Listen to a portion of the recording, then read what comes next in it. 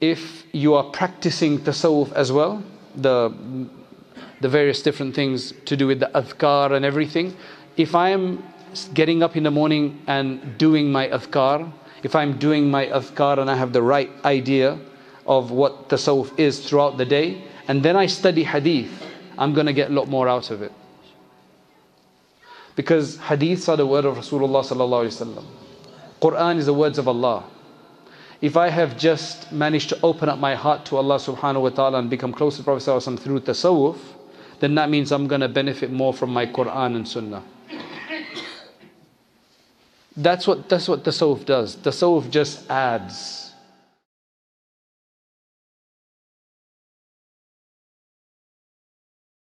Bismillahir Rahmanir Rahim. Alhamdulillahi Rabbil Alameen. Wassalatu wassalamu ala Sayyidina Muhammad wa ala alihi wa sahbihi wa baraka wa sallama tasliman kathiran ila yawmiddin. Amma ba'd. قال الله تعالى في القرآن المجيد والفرقان الحميد ولكن كونوا ربانيين بما كنتم تعلمون الكتاب وبما كنتم تدرسون وقال تعالى والذين جاهدوا فينا لنهدينهم سبلنا. So my session is regarding answering criticisms to tasawwuf, and I don't want to just list criticisms here and then mention them, because they may actually not be criticisms that you have in mind or that you may have even heard, and then we're just going to be opening up a can of worms for maybe no reason and wasting our time. So firstly, just to add on just a few points. I mean, there was a totally thorough discussion by our dear friend Ustaz Abu Aliya, so I don't need to repeat much at all, and I don't want to do that. I'm just going to mention a few things, because tasawwuf, Sufism, whatever name you want to call it, this whole practice of trying to be better believers and trying to reach Allah subhanahu wa ta'ala, that's essentially what it is. Just trying to be better believers and trying to reach Allah subhanahu wa ta'ala. That's the way I look at what tasawwuf is. Fiqh is similar, except that relates more to very absolute halal and harams, and tasawwuf just relates to how better to observe that halal and haram. So fiqh and jurisprudence, it's about this is halal, this is makruh, this is discouraged, this is reprehensible, this is absolutely mandatory and a pillar, and this one is recommended. It's better if you do it, but it's okay if you don't do it. So what does tasawwuf do? It just makes you do whatever is necessary or preferable in a better way, a deeper way, in a more fulfilling way, and it just makes it easier to avoid what's wrong and what's haram. So it works in tandem with all of these things. So then that was with fiqh. That's the way tasawwuf works with jurisprudence. The way tasawwuf works with the belief system of what we need to believe about Allah subhanahu wa ta'ala, about the Prophet sallallahu alaihi wasallam, about the hereafter, it just makes it more realistic and refined. So in Aqeedah, we know that Allah is one, and that's an absolute basic Aqeedah. We have to declare that Allah is one after knowing that He is one, and so on. What tasawwuf does is it gives you the various different methodologies to really in our life recognize in practice that Allah is one and declare that. So to do tawheed all the time. When we're making dua, it sorts out our dua so that we're actually doing tawheed in our dua. We're actually implementing the tawheed in our dua. We're implementing tawheed in our salat. So it enhances the practice of it. So all tasawwuf does is that it takes every science and it makes it deeper and more realistic and beneficial and practical. Look at ilm al-hadith, ilm al-tafsir, same thing. If you are practicing tasawwuf as well, the various different things to do with the adhkar and everything, if I am getting up in the morning and doing my adhkar, if I'm doing my adhkar and I have the right idea of what tasawwuf is throughout the day, and then I study hadith, I'm going to get a lot more out of it. Because hadiths are the word of Rasulullah sallallahu alaihi wasallam. Quran is the words of Allah. If I have just managed to open up my heart to Allah subhanahu wa ta'ala and become closer to Prophet sallallahu alaihi wasallam through tasawwuf, then that means I'm going to benefit more from my Quran and Sunnah. That's what tasawwuf does. Tasawwuf just adds. That's why in the hadith that was mentioned earlier, the hadith of Jibreel alayhi salam, there was the idea about ihsan. What is ihsan, ya Rasulullah? And the Prophet ﷺ responded by saying, it's that you worship Allah as though you see Him. You can't really see Allah. But yes, you can worship as though you see Him. As though you see Him means because Allah is part of everything, behind everything, administering everything. He's not absent anywhere. It's just that we make Him absent because we focus on other things. So if we get to this level of being able to practice tasawwuf by doing lots of dhikr and so on, then we'll actually start doing that. So that's why it's just a beautification of the faith. It's a perfection, beautification of it. It's adorning the faith. That's what tasawwuf is. Now, how is this done? Scholars throughout history have figured out ways to do this because it's different practices. Following the sharia, avoiding the haram, that's sharia, that you have to do that anyway. But what the ulama have figured out is that if you do this and if you do that, it'll help you observe the sharia.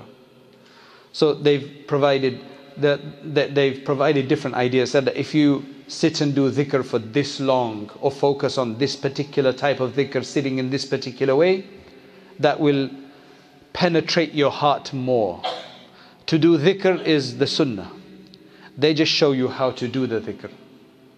And then they just open up for us. For example, imagine this. A lot of people think that dhikr is something formal that you do. I must sit down. Let me find a clean place to sit down where nobody's going to bother me. Or if I'm traveling in a train or a bus or whatever, I'm going to take my tasbih and do dhikr. But what about when you actually start your job? You get to your job and you start working. Is there no more dhikr afterwards? Is there no more dhikr when you're eating? Is there no dhikr when you're playing? Can you not remember Allah then? Is Allah to be remembered only when you sit down to particularly do it? So for example, one of the great so-called Sufis of the past, Bahauddin Naqshbandi, came up with this idea that Dast Bakar Dil Bayar, it's a Persian term. He's from Uzbekistan, Turkic background, but Persian was the language, the lingua franca of the time. He said, what we're trying to achieve through all of this dhikr and everything is that my hand is occupied with the work, so I'm typing away, or my tongue is telling a joke, or we're having a banter about something, but my heart is always with Allah. That's an amazing idea. I mean, what has tasawwuf just done for you there? It's just brought Allah closer to you. You believed in the oneness of Allah, but now you really understand who Allah is, and you're really connecting to Allah. If you don't even know that when we're sitting down and having a little permissible banter, telling a few jokes, just reminiscing over past times, you know, when we were in school together, madrasa together, or when we used to work together in the London Underground or wherever people, work. In the middle of that, you're still discussing, you're remembering Allah. He's keeping you grounded. That thought, that idea is keeping you focused so you don't go overboard. Subhanallah. And it's not just for that. It's just that you can't help but remember Allah because you've made yourself so attached to Him. Imagine you've got an issue, some big issue. Let's just say that there's something you know you're going to achieve very soon. It's coming. You've ordered it.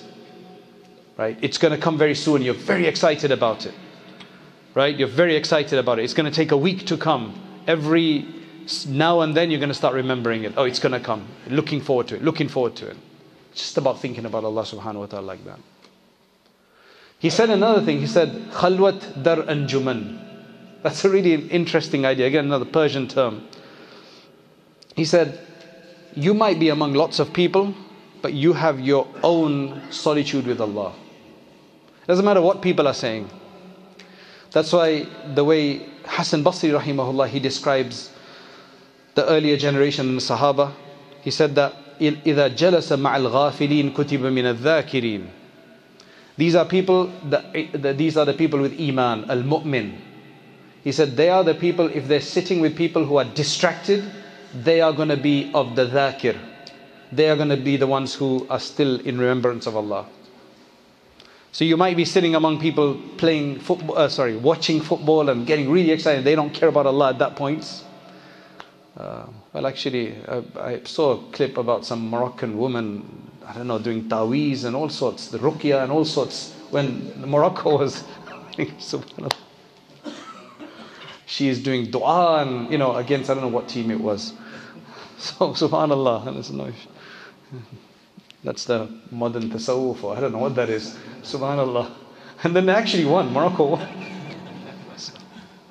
Subhanallah. By the way, Morocco has a lot of Sufis. If you go to Fez and Marrakesh, there's lots of khanqahs of various different tariqas. Traditionally, it's been very Sufi place until the last 70, 100 years when a new fitna came in and tried to eradicate all of that. So that's the idea of it. He says, you're among people who are distracted, but while you may be part of that distracted state, apparently, you're remembering Allah subhanahu wa ta'ala. And then he says, وَإِذَا جَلَسَ مَعَ الذَّاكِرِينَ كُتِبَ مِنَ الْمُسْتَغْفِرِينَ. And if you're sitting among people who are remembering Allah, you're doing istighfar. You're always on a higher level. Why are you doing istighfar when people are doing dhikr? Just so you don't show off. I'm sitting among these dhakireen, I'm there. It's like, astaghfirullah, a'udhu billah. This is a shukr of Allah that we are sitting here today. When all of these matches are going on, really it's a shukr that we're sitting here today. Right? Try to do this program tomorrow, we'll see. The reason I say is I didn't know about these. So I was supposed to do a program and it was supposed to be, I don't know when. Was it tonight? Tonight. I said, no, we can't do it tonight. We'll have to do it tomorrow. So we've shifted it to tomorrow. Right. So, كُتِبَ مِنَ الذَّاكِرِينَ كُتِبَ مِنَ الْمُسْتَغْفِرِينَ وَهَكَذَا كَانَ أَصْحَابُ النَّبِيِّ صَلَّى اللَّهُ عَلَيْهِ وسلم. He says, this is exactly how the Prophet صلى الله عليه وسلم's companions were. الْأَوَّلْ فَالْأَوَّلْ حَتَّى لَحِقُوا بِاللَّهِ عَزَّ وَجَلَّ. One after the other until they met with Allah subhanahu wa ta'ala. That is really what tasawwuf is. Anything wrong with that? You don't have to call it that name, but that's exactly what it is. Initially, they used to call it zuhud. That's why you don't really hear about Sufis of the earliest generations. Nobody said to a Sahabi, he's a Sufi. Or, because it just wasn't the term used. Even the generation of the Tabi'een and Tabu'ut Tabi'een. Recently, Turath has just published Abdullah ibn al-Mubarak, rahimahullah, subhanAllah, that name is just awesome. And the person was awesome, and his, mashallah, his knowledge was awesome. His Kitab al-Zuhud. Kitab al-Zuhud. That's what it was initially referred to. All the earlier they called Zahideen. Kana Zahidan. What's a Zahid? Zahid means abstinence from the world, focused on the hereafter. It doesn't mean that they lived in huts, or they might have, but they didn't live in caves and didn't use anything. No, they were in the world, but their focus was the hereafter. They were not distracted individuals by the world. Their main focus was that. The Sahaba were all in that sense. Some were more than others. Abu Dharr radiyallahu anhu is considered to be more than others, right? Sometimes to an extreme level maybe, and that's why the other Sahaba, he would give them fatwa sometimes, that you can't have any more than your one day's sustenance. You can't have anything for tomorrow in your fridge, for example. If I'm translating his opinion correctly. That's essentially what tasawwuf is. So it was called zuhud before, usually. That's what all the books are, zuhud. Then after that it changed to love for a while. That it's about love, focus on the love of Allah. The Zahids also had love for Allah, but now the whole focus became, you need to love Allah. Now, loving Allah meant obviously abstaining from haram as well. Doing halal, doing dhikr and so on. Same thing, but it's just a focus. And then after that, eventually it became known as tasawwuf, tazkiyah, ihsan, and so on. And that's the legacy we've received. That's essentially what it is. That's what it is. If you go around the whole world was Sufi. Because it was Islam, that's what it was. It's only the last 100 years, they say, that there were two blows to this. Number one, by the colonizers, especially in Turkey. Turkey was, mashallah, Sufi. In fact, until now, that's probably one of the only countries in the world where you go, they don't just ask which madhab are you, they ask which tariqah you're in. They still do, some of them. Right? Nowhere else like they're going to say, brother, which tariqah are you in tasawwuf? They say which madhab you might be if they're interested in that. But Turkey still has that because they've had that tradition. But then with Ataturk and also, they found that the Sufis were very well organized. Because you have a sheikh with thousands of followers. He just has to give the command and there you go. So they're very scared about that. Same kind of things happen in Nigeria. Much of the Islam that spread in Nigeria was through tasawwuf. Likewise in India. Mu'inuddin Chishti rahimahullah. We don't ascribe every bit of Islam to him, but thousands, hundreds of thousands people became Muslim at his hands. Likewise, Ahmed bin Fudi, Sheikh Ahmed Dan Fodio they call him. In Nigeria, literally used to be hundreds of thousands of people becoming Muslim on his hands. Nigeria has a lot of tasawwuf. I've been to a khanqah, for example, in Mauritania. I've been to khanqahs in the next country, Senegal. I've been to khanqahs in Morocco. I've not been to Algeria, but Tilimsan had huge amount of awliya and khanqahs there. India, Pakistan has a number of them. Medina, Munawwara, Makkah, Mukarramah, now they're all underground, but before there used to be lots of khanqahs there. Likewise in Jerusalem, people used to go there for a retreat. Now let me explain to you how that comes into it. Where does this khanqah business come into it? You see, a lot of people, they say tasawwuf. So this is what they say. Tasawwuf is they're grave worshippers. That's a really big criticism, and that's a very strong criticism, and it's a very effective one. As soon as somebody he gets drawn into tasawwuf, somebody's going to come along and say, Sufis, they're grave worshippers. Now nobody wants to be a grave worshipper, right? That's not really something anybody wants to be, right? And the overwhelming majority of Muslims are not grave worshippers at all, right? Muslims aren't grave worshippers, but this is a slur, it's a swear word, right?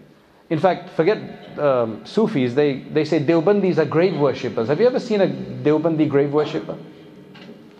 And the other person doesn't really know, so they just like, oh, okay, yeah, I don't want to be with these guys. You guys are grave worshippers. Like, what kind of grave worship are you talking about? I've never been worshipping in a grave. It's this constant thing. It's constant. It's just totally unacademic, and it's just a swear word. Unfortunately, everybody does this kind of stuff. They just find like the worst possible swear that you can try to apply. Nobody's going to check it, right? Nobody checks the news, unless somebody tells you otherwise. This is the problem. Most people are sheep. They just listen to whatever it is. Or they're grave worshippers, right? Quburis, right? As though, let's get, you go to a grave, you hardly see anybody there. The poor amwat, they'd love to have somebody to come and read something, but there's sometimes on a Sunday you might have a few people. Yes, there are people who are Sufis who do stuff at graves, some, but the majority don't. Right? There are some that do some dancing. There are that do some other strange things. There are a few. And tasawwuf is very dynamic, so it is definitely open to abuse. It's definitely open to abuse. So there's definitely charlatans, imposters, degenerated ones, exotic ones, weird ones, no doubt.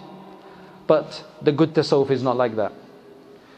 And somebody generally asks, which tariqah is the best that doesn't have any deviance? It's very difficult to say, because unfortunately many tariqahs, or I'm going to say most tariqahs, have the good and bad among them.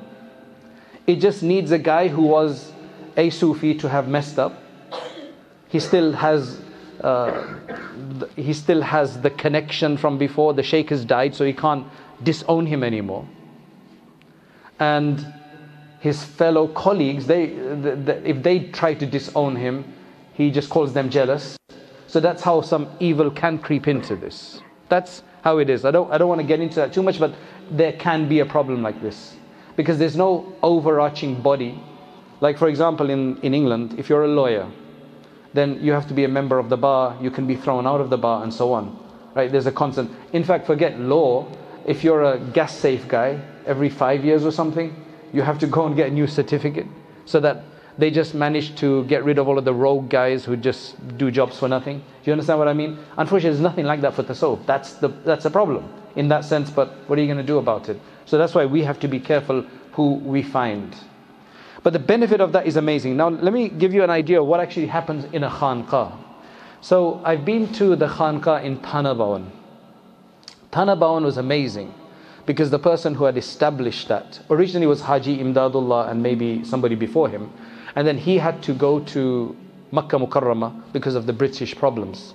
So that Khanqa, after Haji Imdadullah rahimahullah had become kind of neglected and desolate and empty, he sent one of his students, Hakim al-Mawlana Ashraf Ali Thanwi, who was actually originally from there. He says, you need to go and revive that. And did he revive it? Subhanallah. And that man was an individual that even today, there is a Maulana there, Maulana Hudhaifa, his name is a young man. He gives you a tour of the place and he really brings it all back for you. So he shows you the masjid, right? He shows you upstairs, that's where the rooms were, and he says that one Mufti Shafi Usmani used to be in that room, right? And Mufti so and so, all the big khulafa, that was their room and that was his room, and there they would come. And then on the side there are two small rooms. They're called khalwadgah. That's a Persian term, khalwadgah, which you use in Urdu as well. Essentially a room for solitude. It's literally the size of a grave. And that is where they would sit. Haji Imdadullah is there, and I think Hafiz Damin Shaheeds is there. And I remember I saw the original that had not been, that was amazing. But then I think it became quite bad because it's been over 100 years. So they decided to renovate it, and now it doesn't look, it looks too new. But amazing, you could literally like a space of a grave. It's a room, close the door, that's where you sit and you do your dhikr. Because the Sufis in their Khanqa had certain exercises. A Khanqa they call a retreat. You can imagine it's like a clinic or a retreat that you go there for 10 days, 15 days, 20 days, 40 days or whatever. And they give you certain adhkar to do in that time. It's like a crash course that they would give you to do.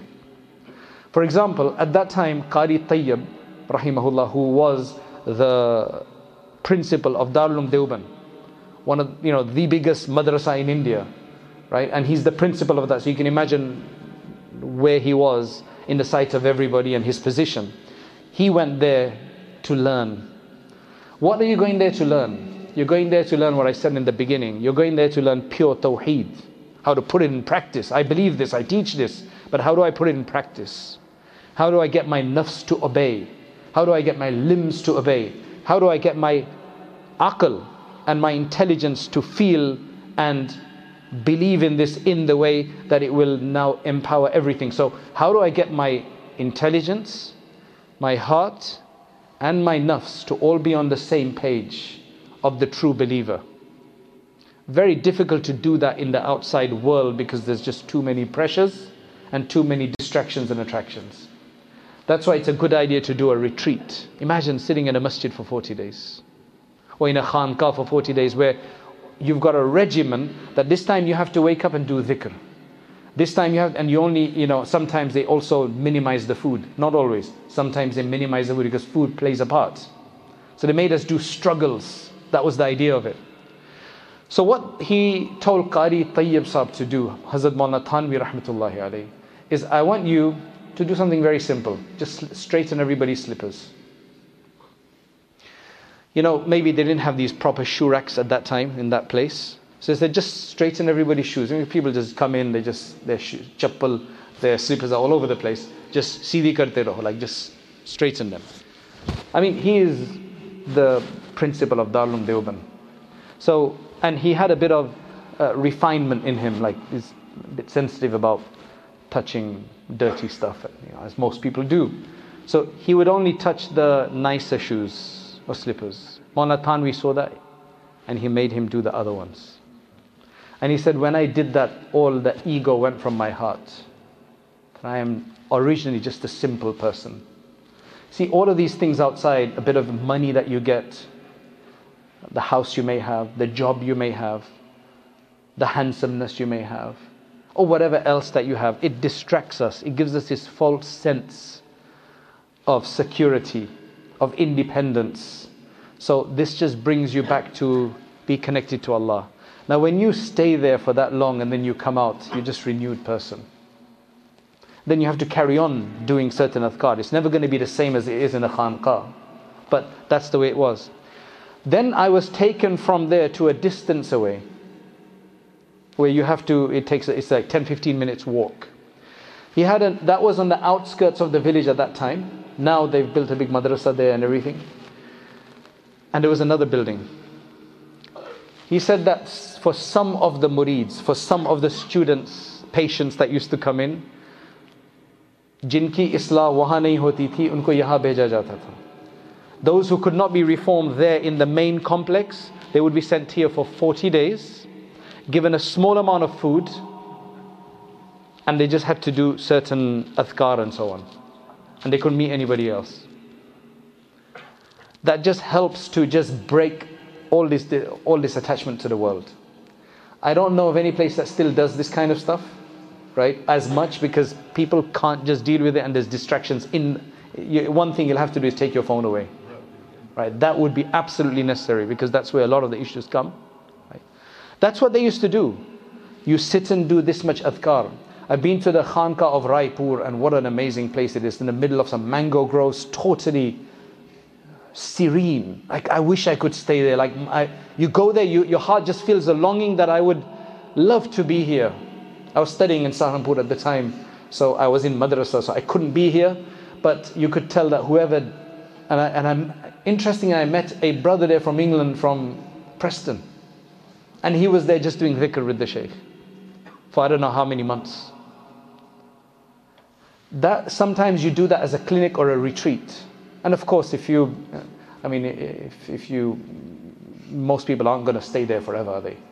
But that's what you would do. So the idea is that you learn this, so that each time you learn more and you build yourself, you go out in the world and you just got more fortitude. Yeah, you lose a bit. Just like in Ramadan, we're very good, and then after that, we lose a bit of it and we need another Ramadan. That's what the purpose of these khanqahs was. And they had them all over the world. They had them throughout the world. You just had to have a good shaykh. They all had different amounts of effect depending on how powerful the shaykh was and his system was. Some shaykhs were less rigid, were less strict, and some were very strict. So it depends on who you would get along with. That's what it was. That's how it all started. So Maulana Thanwi, if you want to understand, this book, he explains in the beginning, this whole first section of the book is, what is tasawwuf? What is the need for it? And then he says, tasawwuf essentially is struggle to free yourself from the distractions of the world and to focus on Allah. This does not mean giving up the world. You have many Sufis who are very wealthy. So it's not about giving up the world, it's just that you're not allowing the world to get into your heart. And you're just not obsessed by it, even though it's coming to you. If the world comes to you, you can't stop it. Right? But you're just using it in the right way. And your focus is always Allah. Regardless of what's going on, your focus is always Allah. That's what you're constantly trying to do. So in here he talks about the pledge. What's all this about the pledge then? You have to give yourself to someone or pledge to somebody. The pledge idea comes from the Sunnah, because the Prophet ﷺ used to take pledge from people. He used to take, the first pledge was when people would become Muslim. So you take a pledge. So right now we don't necessarily take a pledge from new Muslims, do we? We just make them read Shahada. But he would take a pledge. There was pledge for jihad as well. And then there was pledge for tawbah, to revive a tawbah. And this is what Shaykh Abdul Qadir Jilani, the great Hanbali scholar of Baghdad, he kind of revived this. So then many people after him started getting people to take the... Why? He said that if people come to me and informally I'm teaching them, that's one thing. But if they sign a form that I am their teacher, then that's a bit more formalized, isn't it? So that's the same as taking the pledge. So I've taken a pledge with this guy. So I'm committed to you, you're committed to me. So it becomes a relationship and a responsibility in that sense. Then he discusses who is the right shaykh. And he gives a number of criteria. If you read that criteria, you'd hardly find somebody who meets all of that criteria. But you basically do with the best you get. Because that's the kind of world we're living in, right? You do the best that you get. Right? So that's the whole idea of it. And as I said, the simple thing is that yes, there's been some bad, and there are some bad sheep in the family here. And because of that, some people have just gone overboard and they're very loud. They're a minority, but they're very loud online. So every time you do a search for tasawwuf, what are you going to find is criticisms of tasawwuf. The people who were Sufis, they were in their khanqahs, it looks like, and not really worried about what anybody did. This was a problem. But now, mashallah, when you start searching online, you're going to find a lot more about tasawwuf. There's still a lot more work to be done. So don't think of it as some kind of strange idea. It's a very, very organic idea. It's just about emphasizing the deen.